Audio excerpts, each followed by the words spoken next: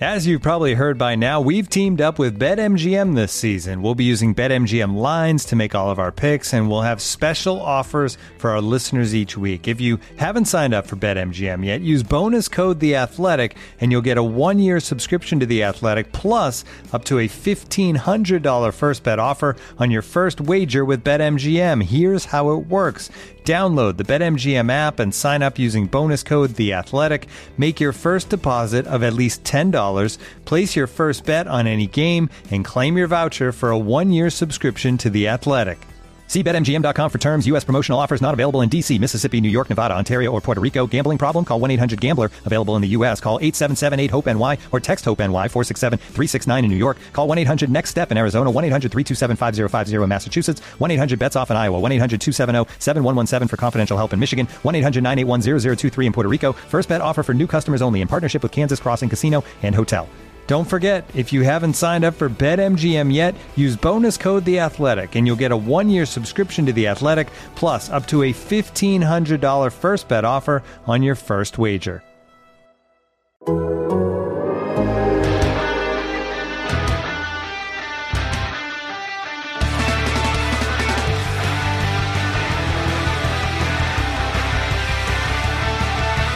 Hear that podcast growling. Main and angry. Hear that co-host shouting. It's Daner and Jay. All right, welcome to the Walkout. Pauliner Jr. and Jay Morrison of The Athletic are here with you, and we plan on doing a terrible job and this being an awful, almost unlistenable podcast so that it can match the game that we just watched at Paul Brown Stadium between two bad teams. Doing a terrible job at playing football. It just feels right now. And I feel like we're off to a good start. Jay, right? I am still in the press box and I am still awake. And if there was a time today I wasn't sure that was going to be the case. I wasn't sure I was going to make it till the end of the game. It was just so scintillating that I was looking for a pillow. I really felt the play that defined this game was really it was all on the line. The Giants with a chance to put it away on third down in their own end, and the Bengals just leave a dude running free out of the backfield in the easiest little rollout you've ever seen from Colt McCoy, wide open to Wayne Gallman for what looks like the game-clinching completion, only to be called back by their own holding on their own end for the Giants to set the Bengals up for a chance to come down and score. It was just like, that's sort of the game. It's like teams just out mistaking each other as much as possible, and then it ending in yet another mistake, being a sack fumble by Brandon Allen near midfield. When the Bengals, were set up, Alex Erickson was going to play hero. He was going to be hero. Nearly. Longest punt return in more than 2 years. He gets it to the 50. He's a shoestring tackle away from breaking it. And even then, 1st and 10 at the 50, a little less than a minute to go, and you've just felt there was one of 3 ways that game was going to end. A turnover, a sack, or a missed field goal. And it was it was a turnover sack. You could check down your way to at least a field goal attempt at that point, even with no timeouts. And for it to go that way, it's here's the thing, and here's what I want to talk about, because I don't want to break down this game. Brandon Allen's going to be the quarterback again next week and for the foreseeable future, if that does anything for you, or if anybody cares. To me, this game was defined by 2 things: the absence of Joe Burrow and the irrelevancy of it all. It felt absent and irrelevant and pointless. And I think the organization that leaned so hard into Joe Burrow, that the staff and team that bought so hard in and leaned so hard into Joe Burrow, I think today you see this is what the other side of that feels like. Because when that's not there and you have all your eggs in one basket, this is what it feels like with egg on your face. And it's hard because it goes back to the questions we were asking last week, and I still find myself wrestling with this week. How do we judge this? how do we judge a team that's not good playing another team that's not bad, finding another way that is bad, finding a way to lose, and doing it with Brandon Allen at quarterback? And I mean, the expectations are a certain thing here.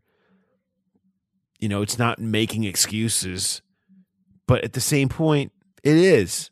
And I find myself wrestling like, how are we really supposed to judge this?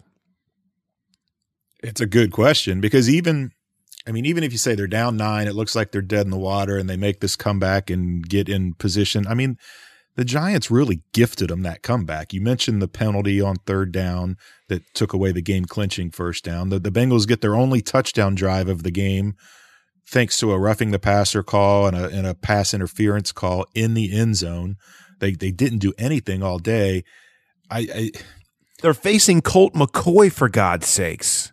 And the defense did play decent. They had a couple characteristic breakdowns, 55-yard or a 53-yard pass, another long one, both to Evan Ingram.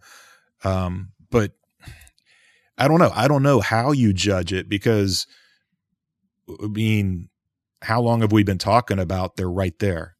1-possession game, 2-point game, a play away. I mean, at some point, even with a backup quarterback, that doesn't matter. The Giants had a backup quarterback. The Giants had almost the same record. They came in, they won on the road. I don't know how you judge it. The one thing, I mean, what today came down to me is I was stunned where at some point you would think that the philosophy pivots, and they threw Brandon Allen in and said, we're going to do what we do. And they absolutely just abandoned the run game. I mean, Giovanni Bernard had a 15-yard run, his longest of the year.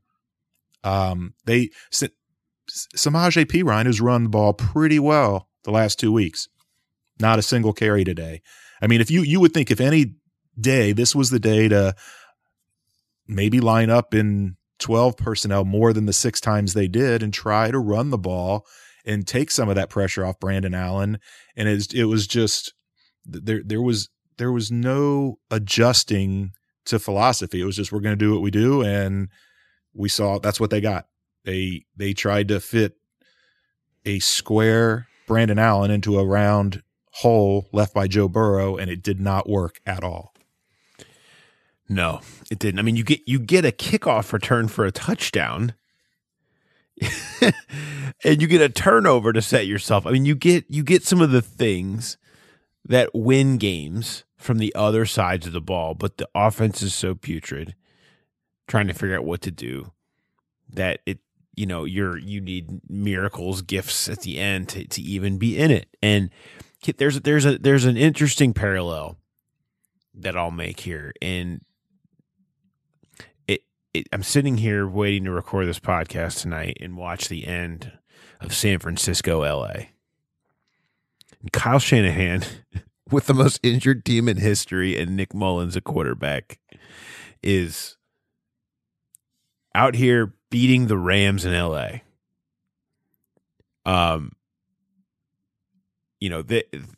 No one has had more injuries, and no one has more reason to make excuses than Kyle Shanahan.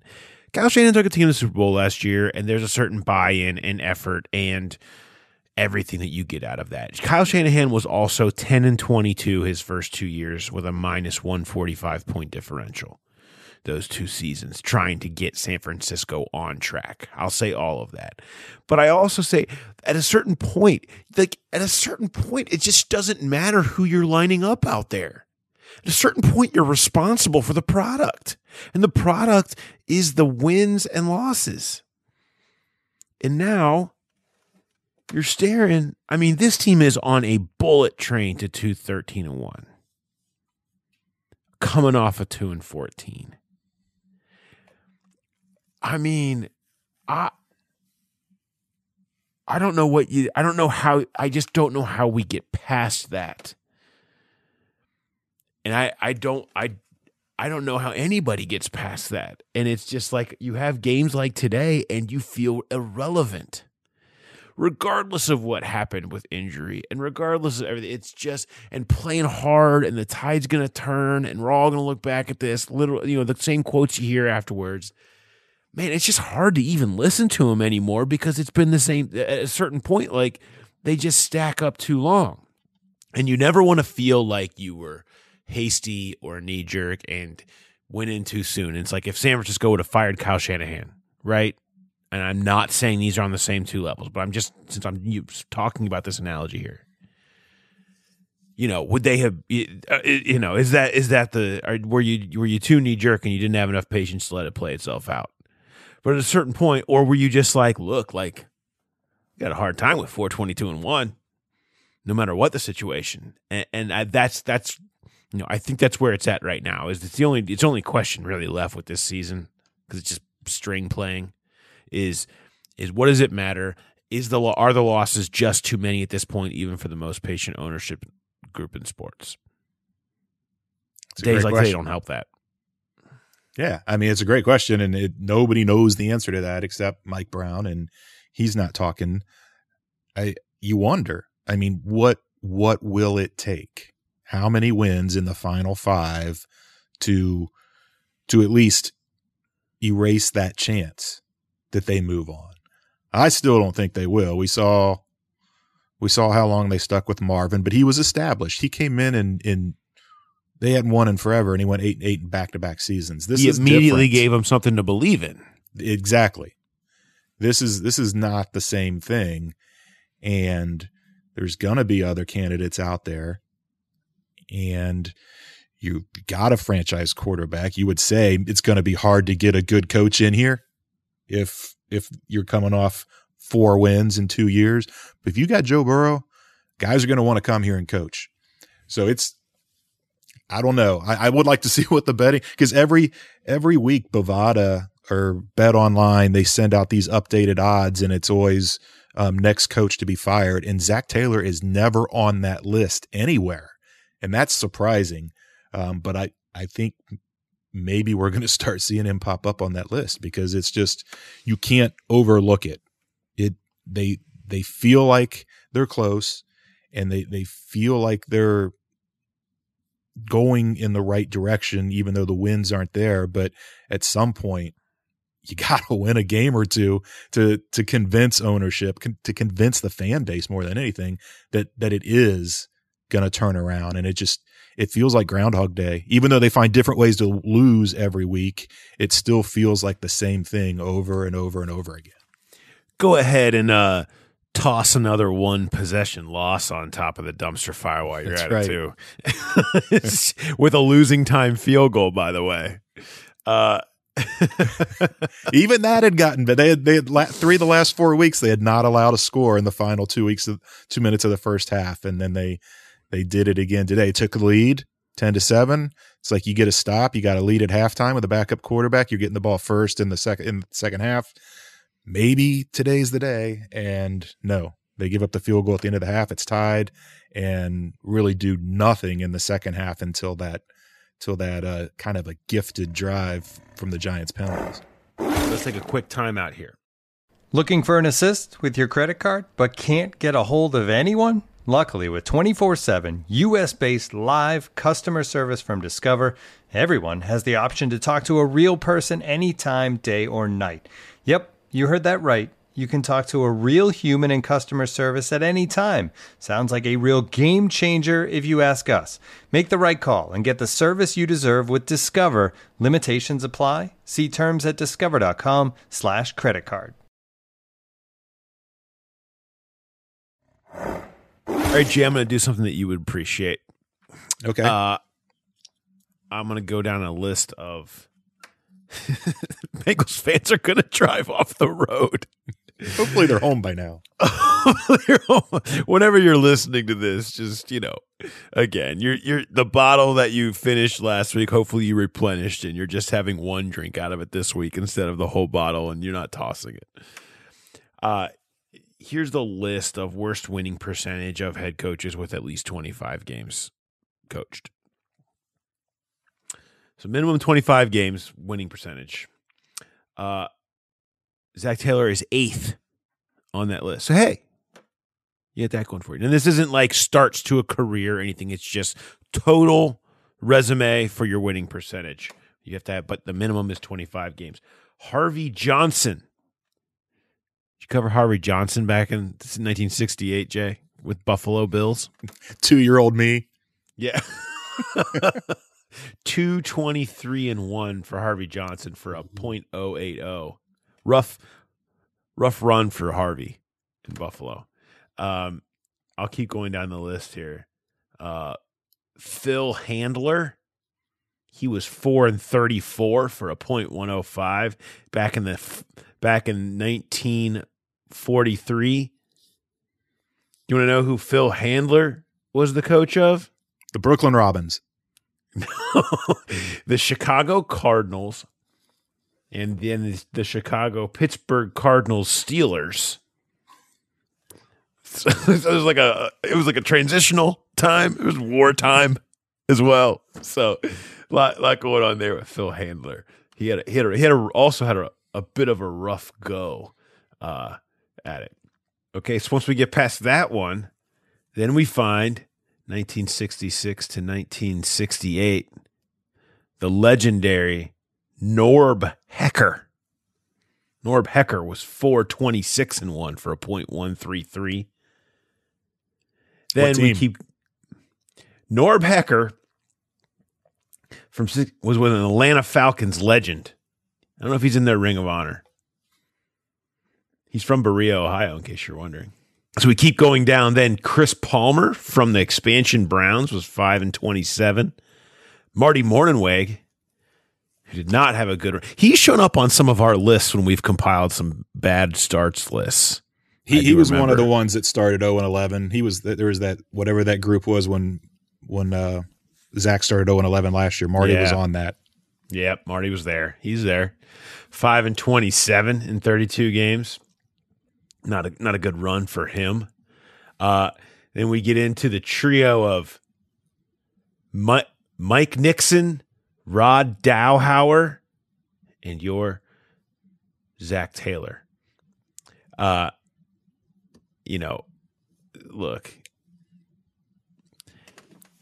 none of these are good. But this is just the point. This is the territory you're in, and but. Do you do it? I mean, look, the Lions, right? They fire Matt Patricia and they get rid of Quinn Trisha, I believe our guy Chris Burke was calling him up there. The GM coach combo in year 3. And there's just sort of, I mean, there is the thought that for the most part, you're ushering in a rebuild. You give them you give 3 years. You should give 3 years, right?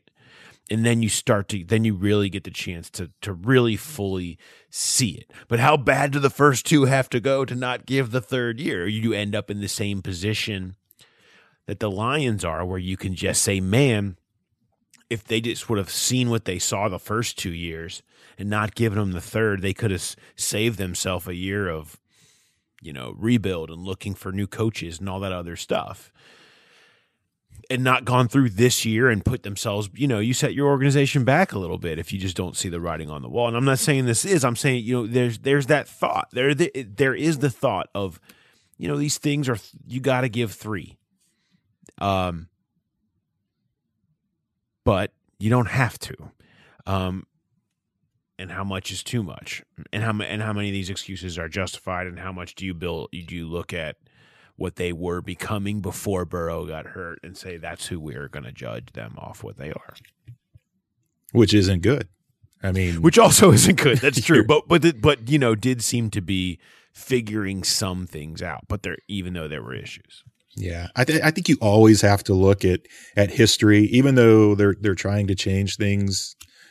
I think you still have to look at history when you're talking about this organization, and it would be out of character, no matter how badly these last 5 go, for them to part ways with a coach after just 2 years. But it's not out of the question. And are you ready for this? I mean, think about, I don't know if this has ever happened, but we could be talking about this team, if they keep Zach, coaching in the Senior Bowl again next year, because it's always the 2 teams with the worst record with returning staffs. And you got to figure the Jets are probably moving on from Adam Gase, and maybe probably the Jags are moving on from Doug Marrone. So get ready for another beautiful January in Mobile. I mean, who knows what that'll look like? Exactly. We know that we'll see what all the Senior Bowl is going to look like. A lot of that stuff has been canceled. The Mobile people, that down there have seemed to be all in on trying to make that happen for the sake of, the scouts and GMs and player personnel guys are dying to get closer looks at people because they just can't. So it'll be really interesting to see how all that gets handled and what it looks like for the NFL and for the Senior Bowl and everything else. All right, before we move on, let's take one quick break.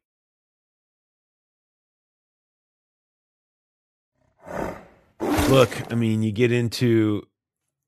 you start getting into Dave Shula territory. You talk about 5-11, 3-13, 3-13, 7-9, 1-6. That's 71 games. Okay, that's with us. 5-11, 3-13, 3-13 start. So you talk about history and judging history. That's the ultimate example. And again, this is not me the same way it wasn't me comparing Zach Taylor to Kyle Shanahan. It's not me comparing to Dave Shula. We're looking at history. We're talking about this concept of how much time do you give? And I think those are two relevant examples that probably would be used when/if Zach Taylor's staff comes back, right? Is what we would point to. Of look, the history here and the hope that he can be the one to put it together in that third year with that, most importantly, the healthy quarterback. I don't even know what else to say. It doesn't make sense looking at it in a total NFL window that you would keep him. But again, in that the Shula hiring, that was Mike's first go round. He had just taken over after Paul Brown had passed, and Dave Shula was his first hire, so you can kind of see him sticking longer there. But he's getting up there in age. If they're going to win one, it's got to happen soon. And you wonder if that patience, if that factors into the equation, and the patience starts getting a little thinner. I don't know what to expect. I guess a lot depends on these last 5 games, but the question is, should it? Exactly. I don't know. We've got more time to dive into this. Unfortunately, we have 5 more weeks of this crap that we're going to have to hang out through. And, Bengals fans, of course, not only are they, maybe if they're not apathetic, they're rooting for losses again. We're going to be here doing this again for the second year in a row as they hope to get the left tackle of the future, which you wrote about if people want to go and read that. And a reminder, all of our content is up on the site, and you have the Black Friday deal going on. If you go to the podcast link, our Black Friday deal, which is incredible, $1 per month for the next 12 months. People going crazy giving it away, basically. If you want to give a gift, whatever, you can get The Athletic for a year, $12 total for the year, $1 a month. Go to theathletic.com/hearthatpodcast growlin. Go to that link, and you can get it through this Friday. So you can read all of our content as we go into the off season, through the draft and free agency and whatever comes next. It's all up there now. So we go forward. Bengals lose, and next week they will go to Miami before welcoming Andy Dalton back to town against Dallas. And then you've got a couple. You got some Pittsburgh. You got some Baltimore. Throwing in Houston, who's looking pretty good now. Again, you start looking at this. Seemed like the game where it was like, well, you're going to win one, and then Colt McCoy for some of it. This would seem to be the one. It was not, and now you just start thinking about what comes next and where this thing ends, and we will do that with you. So I want to thank everybody for listening to the podcast. Looking forward, we'll be, of course, back with Hear That Podcast Growling on Tuesday. So thanks everybody for listening, and we will talk to you next time.